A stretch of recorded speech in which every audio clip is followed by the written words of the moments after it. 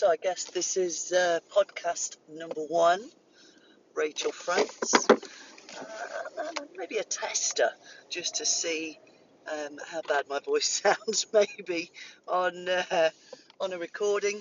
It's going to be weird when I listen back, but I thought I'd start with my story just to enlighten people on how I got to where I am now, because that is innately why I'm doing what I'm doing, why there's a purpose behind it, based on my own experience of education, learning, and personal development. So I'm going to call this one, Are We Nearly There Yet? And that has poignancy both in the past, through my growth, and also in what I'm hoping to portray across this series of blogs that I'm going to be using some guests to come along to as well. So I've got some interesting ones that I'm going to get lined up for you. So why are we nearly there yet? Well, as a child growing up, I was one of 4 siblings. We were very close, and we would all cram into a Peugeot 504 family estate. My 2 brothers in the back, me and my sister in the front, with duvets and pillows around us as we drove across the country and down to the ferry to go to France, where we would be in villas or tents or caravans or whatever it was. And the old age question of are we nearly there? As a kid, you just didn't feel like you were ever going to get there. And that translates through into my story as you go along, as you will see. But ultimately, it was a really happy childhood as I remember it. There was all the fights and squibbles and the usual thing with a bunch of siblings vying for attention or things at Christmas and so on. But yeah, ultimately a happy one. Going into school, I'm not sure any of us were particularly outstandingly academic, but I know that for me personally, and being told what felt like consistently that I was non-academic, at the time I didn't realise what I was hearing was that I wasn't intelligent. This is quite subtle as you go through school, as I'm sure some of you can imagine, but being told permanently not academic, so do the arts. I was encouraged to do graphics design, ceramics, drama, this kind of thing, which I really enjoyed, and which I really appreciated in terms of I felt like it was a safe environment. And being in those sort of safe environments was a kind of a theme for me, whereby I just wasn't growing. So going through school and not feeling very academic, I guess I was sort of churned out the other end, feeling lost. And I think probably one of my first, was, the feeling of my worst memory, if you like, was being on the dole, being around about 18, feeling worthless. I had no vision, no passion, no drive, no goal. I felt like I was just in a limbo state. Everybody else is going through college, university, they've got jobs, and I just felt like a failure. I felt like I didn't know what I wanted to do. How could I put my attention into anything? And so it was a really down time for me, and I don't want to for a minute ever claim to have felt depression. I know mental health is a big thing these days, and I certainly haven't gone through that. But for me, as my barometer, if you like, of mental health, it was a very low time, or my first experience of a really low time after having such a happy, healthy childhood. So I guess I was kind of gifted with a bit of a sense of humour and I was a bit ballsy, and so I started to get into crowds, groups, if you like, where I was a bit of an entertainer, and that attention was I guess, stroked my ego. Sadly, it was attention that was gleaned from a group of friends who like to dive into the sort of chemical enhancement of confidence, if you like. So, yeah, I went down the route of drugs, smoking, eating badly, not sleeping much, and then sleeping a lot. and really sort of not going down a great route. And yet at the same time, my work ethic was really strong. Somehow I managed to hold down, several jobs at a time. I liked being to some degree independent, um, but I was still wholly reliant on my mum and dad, obviously. But somehow I managed to get away with being really abusive to my body over the weekends, and so that obviously wasn't going to be sustainable.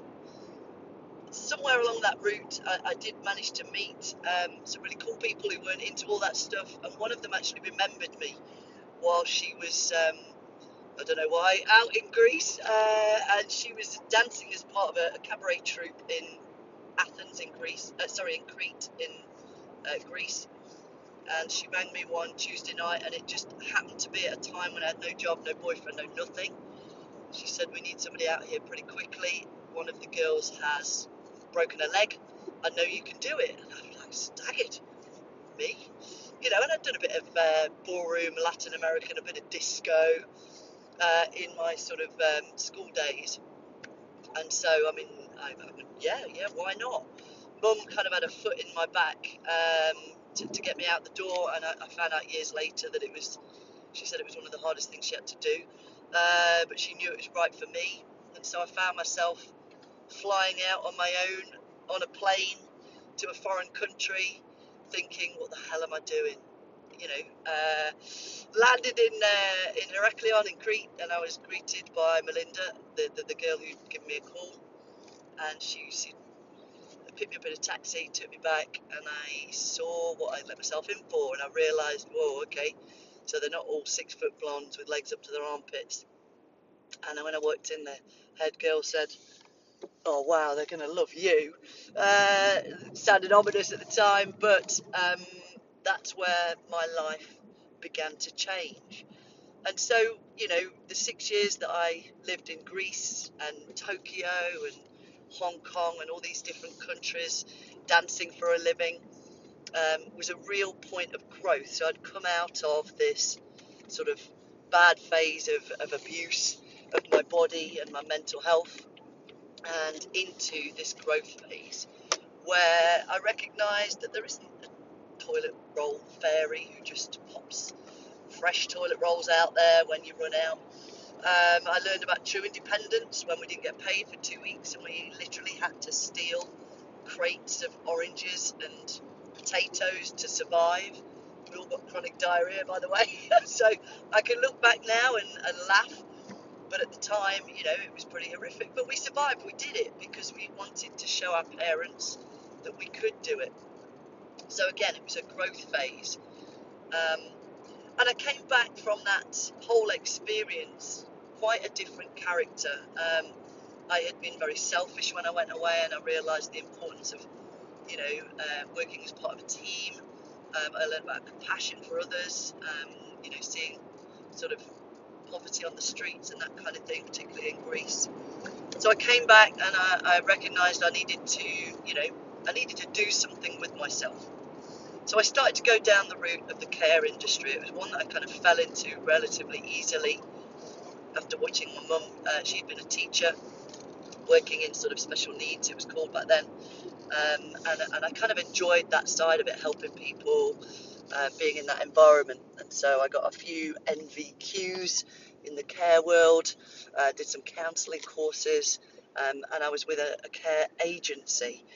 But that was in itself, in some respects, quite depressing, understanding how poor the care industry really was at caring due to costs and politics and those kind of things. So I managed to get 2 private care jobs with a disabled lady who had a 6-month-old baby girl. She was married, very, very, very smart, did a PhD at Loughborough University, but she needed 24-hour care. She had cerebral palsy. We got on really well. She took me on pretty much full time, but I also kept a job with a guy called Chris after his mum wanted some help with him. He has Asperger's syndrome, which is kind of on the autistic spectrum, and she wanted some help to sporadically to help take him out when he was staying with her, even though he lived up in Sunderland. So anyway, I got involved in this care industry, and at the same time, personally, I was enjoying gyms, which is something I got into whilst I was in Greece, actually. My Greek dance agent, Dimitri, he's 74 now, he's got the body of a 20-year-old. And I started getting into gyms then, so when I came home, I enjoyed that gym environment. And whilst I was doing these care jobs, I started to gain fitness qualifications. So exercise to music was really my thing back then, and still is actually today my favourite form of exercise. And certificates along the way, and I started working in a gym locally doing these classes. So I was managing to balance these jobs out because I enjoyed them. They were giving me a purpose, they were giving me a buzz, and they ticked all my boxes. They kept me clean, they kept me healthy, and I was moving, which I enjoyed. I loved movement, moving the body, etc. So it was in 2006, whilst I was working in this gym, that I was approached by one of the members who I knew really well, actually Martin Haynes. He was a chartered physio. His wife was a physio, his daughter was a dancer, his son was starting to get into the fitness industry. And he approached me to tell me about some research he'd done, some awesome data he collected, and he wanted to put together some education. He wanted me to help. Now at the time I thought, I've got no idea why this guy is asking me to help, but as always, I just stuck my hand up. Yep, sure, great. I wanted to be involved in everything. If somebody was going to ask me for my input, yeah, I'll have a go at that. And I found myself being invited to these classrooms where Martin and another physio, Raj Shuttleworth, and a sports therapist, Nigel Morgan, and we were discussing things that I had no clue what these guys were talking about. I knew it was fitness, I knew it was exercise, but I just felt out my depth. But this guy, Martin Haynes, he kept looking at me and asking my opinion, and he actually thought I could have some valuable input, and that blew me away. I felt like I really needed to, I don't know what the word is, I needed to come back with something. He believed in me. I had to, uphold this belief that he had in me, even though I didn't have it, and I had to give my feedback. So I kind of had a go. I went back to the books, I started studying, I did more courses, and along the way, I did start to learn a little bit. I learned a lot from him. He put me into situations which made me uncomfortable, but in a good way. I was teaching segments of this education to other professionals, and he would help me out and back me up and support me. And I messed up sometimes, but I was growing. It was a point of growth, and so we became Mobilis Performance, which was the education section of a big Mobilis healthcare company. And for a couple of years, we did this education with sports coaches, some one-day kind of workshops, and the content was really heavy, although we didn't recognise that at the time, other than the learners were kind of walking away with deer in headlights looks on their faces. We started to realise actually we could probably, dumb this down a little bit. And so we started to develop the education a little bit more, look at how to structure it, and along the way I got a teaching qualification which enabled me to input into that section a bit more. So I felt like I was contributing more from the perspective of what I was good at.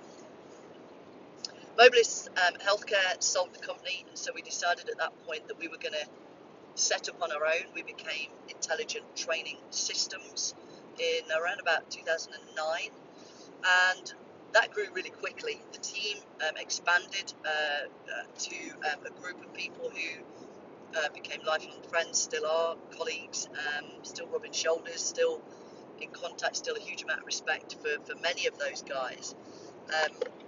And we developed the education further. We went international. We were travelling. We took 6 teachers over to North Carolina to teach 50 personal trainers. And so it really was taking off. And there was 4 of us. There was also, there was Martin, Mike Grice of Movement Therapy Clinics. There was Anthony Fletcher, who is down in Kensington, working with Equinox and those guys. And so we really developed the education side of things. But I think if we're all very honest with ourselves, we didn't really get business. And so over the years, we started to realise that we were not where we needed to be. And so in 2013, we took a very big decision to close ITS down. It was a painful one because it did mean that three of us who had invested heavily into ITS were close to losing everything at that point. But it was to maintain integrity and serve our learners. We knew it was the right thing to do, and so we painfully closed that down. ITS wasn't doing what it should. It was doing too many things: software, education, consultancy, innovation. And so we took a little bit of time out while we serviced the learners that we'd made promises to as ITS. And there was a 6-month period that was very uncomfortable. It was uncomfortable because we were basically closing down something we worked really hard to put together. It was blood, sweat and tears for all of us, emotionally, physically, financially, certainly for some of us. And it was a tough time. It was a time for reflection.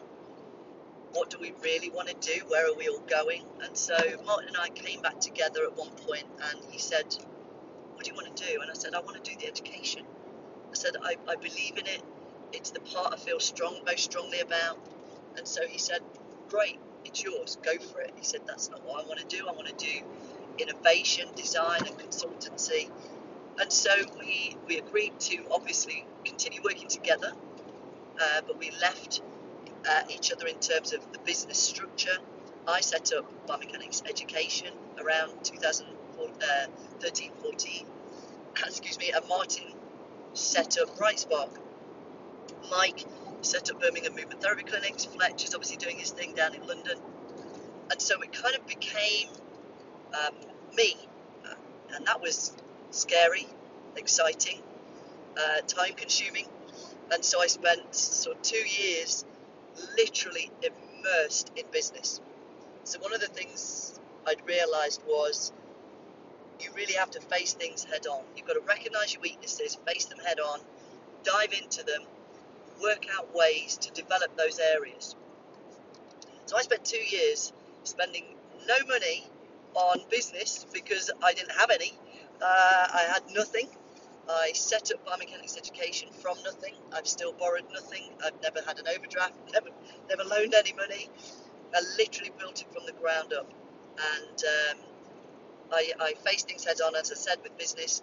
I took all the free stuff, Chris Cardell, Richard Branson, there was Gary Vee, Paul Mort at the time, Ben Coomber, a bunch of guys out there that were giving away free information on business. I gathered it all up. Good old Brian Tracy taught me how to time manage. Tony Robbins gave me some inspiration on structure and the power of the mind and taking action. And I was doing it. And all the time I was thinking, right, I'm nearly there yet. I've got a plan. I've got a 1-year plan. I've got a 5-year plan. I've got a 10-year plan. And so these plans were coming together. But I was always thinking, am I there yet? No, I'm not quite there yet. I've got to do this. I need to grow. I need a bigger team. I need more bums on seats, and so on. And so Biomechanics Education became a limited company. Actually, last year in 2019, we got our first venue. So we were sort of hiring venues. And I say we because it is a we. Business is a very lonely world out there, as I know a lot of you listeners will recognise. But actually, there was a we there. There was a we because the we was still Martin, who was still is a close colleague, Mike, Fletch, learners, other trainers, people I'd met along the way, just people I knew. And one of the most important lessons I'd learned, it was from a lady called Bridget Jones, who she trained a bunch of master trainers up for me last year. And I met her 20 years ago. She was my studio coordinator. And one of the things she said to me was, it's a really small world. Every single person you meet could be the next person to change your life. And I took that, and I've kept that in mind all the time. and it stood me in good stead. And so I've treated people with that kind of idea of how I'd like to be treated, that they could actually be the next person to come along and, change something. And so as I sit here now and I think about where I've been, what I've done, have I been lucky, or is it the law of attraction? Have I been lucky, or is it that I've put myself out there, that I've stretched myself? I've looked back and I think the most painful times for me were the times of growth. I took that lesson, that uncomfortable lesson, and I took it and I ran with it and I faced it head on. And I don't know where that came from. I guess innately it must have been my parents. There was some drive from being called a non-academic, and sort of through Martin's help, finding myself standing in front of a bunch of physios when I was technically a level 2 gym instructor, teaching them about human movement biomechanics, and thinking, do you know what? Maybe I've got something here. But I think where my skill comes in is my passion, and my passion is really to show the non-academics out there how smart they really are, how much you can make a difference. You don't need a degree, you don't need a master's, you can still help people. And so through the education experience that I'm proud of, being able to encourage and help the inclusive environment, the ability to enjoy the learning process, the ability to empower an individual to work it out themselves, that's where I really thrive. That's where I personally get joy. And so now what I'm doing is I've got a team of 10 master trainers, thanks to Bridget last year, who were all biomechanics coaches. They all came through the education process, and either they stood out to me or they approached me and said, I want to get involved.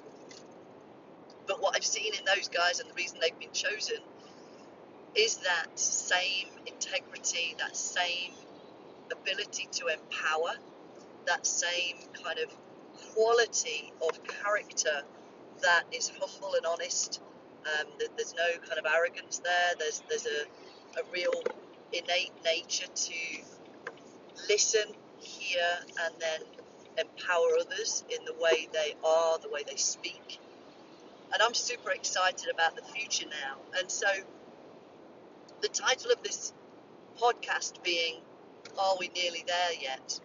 One of the most valuable lessons that I've learned along the way is the power of now, is the power of recognizing you've got to enjoy the moment. You've got to take the pain and recognize it as it's going to be a lesson at some point, even if at that point when it's most painful, you don't know what it's going to teach you.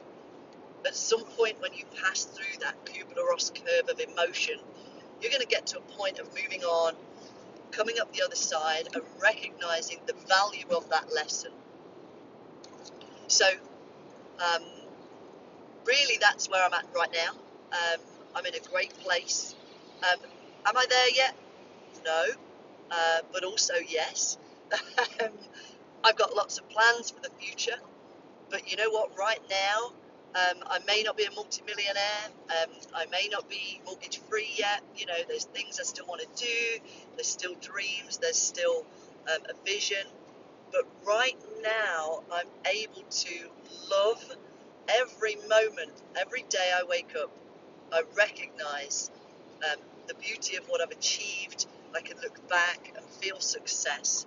I relish meeting more learners. I relish meeting more master trainers that I'm going to train in the future. I relish mentoring these guys and learning from them as I do that.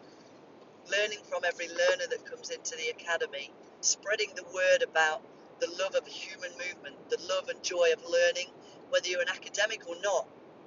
Even if you can't recall the exact attachment of a particular muscle, so what? You're helping people enjoy being in their own skin and love and enjoy movement. And that really is what it's all about for me. So I hope you've enjoyed this first podcast. If you have, obviously let me know. You can get in touch at Rachel@biomechanicseducation.com. You can hop over to my social media where you can not only listen but see, because movement is what it's all about. So you can get over on Instagram. There's a whole load of stuff on there. Twitter, also on Facebook. You've got the Biomechanics Education page and the Rachel France page. I'd really like to hear from you. Has anything resonated with you in anything I've said? Does this mirror any of the feelings you've had? What would you like to hear me talk about? Maybe you want me to talk about something in particular. Are there any people you would like me to talk to so you can listen to us converse? Is this a good medium for you? So that's me, over and out, podcast 1, Rachel France. Are we nearly there yet? So this episode, I just want to really post some sort of questions that I've been having recently around movement and what seems to be an apparent fear of it. And okay, we talk about clients or participants having knee pain, back pain, shoulder pain, all the common niggles or issues that they tend to get bracketed into. But I'm wondering about this sort of snowballing fear of movement and this trend towards the sort of anything that makes your life easier in terms of gadgetry and cars and the internet, etc. And so when people do go to move, they feel uncomfortable, they feel stiff, they feel lazy or low in energy, and what seems to be a fear of movement. So I guess really what I'm saying is, do you agree? How do you see this epidemic of physical ailments, complaints and issues, and how it translates into fear and lack of confidence in movement, and sort of a low enjoyment of movement? Like, people are celebrating being able to sit down, or they're complaining about doing a physical chore like gardening or putting up a shelf, or I've got to do the washing, when actually they're also complaining about being sat at a desk all day at work. So should we not be encouraging our clients and participants to look at the day-to-day monotonous, or they're called monotonous chores of life, like washing, gardening, cooking, cleaning? Should we not be celebrating them as an excuse to move, fighting for the Hoover, or the window cleaning cloth? Should that not be a kind of an excuse to move rather than something we want to get out of?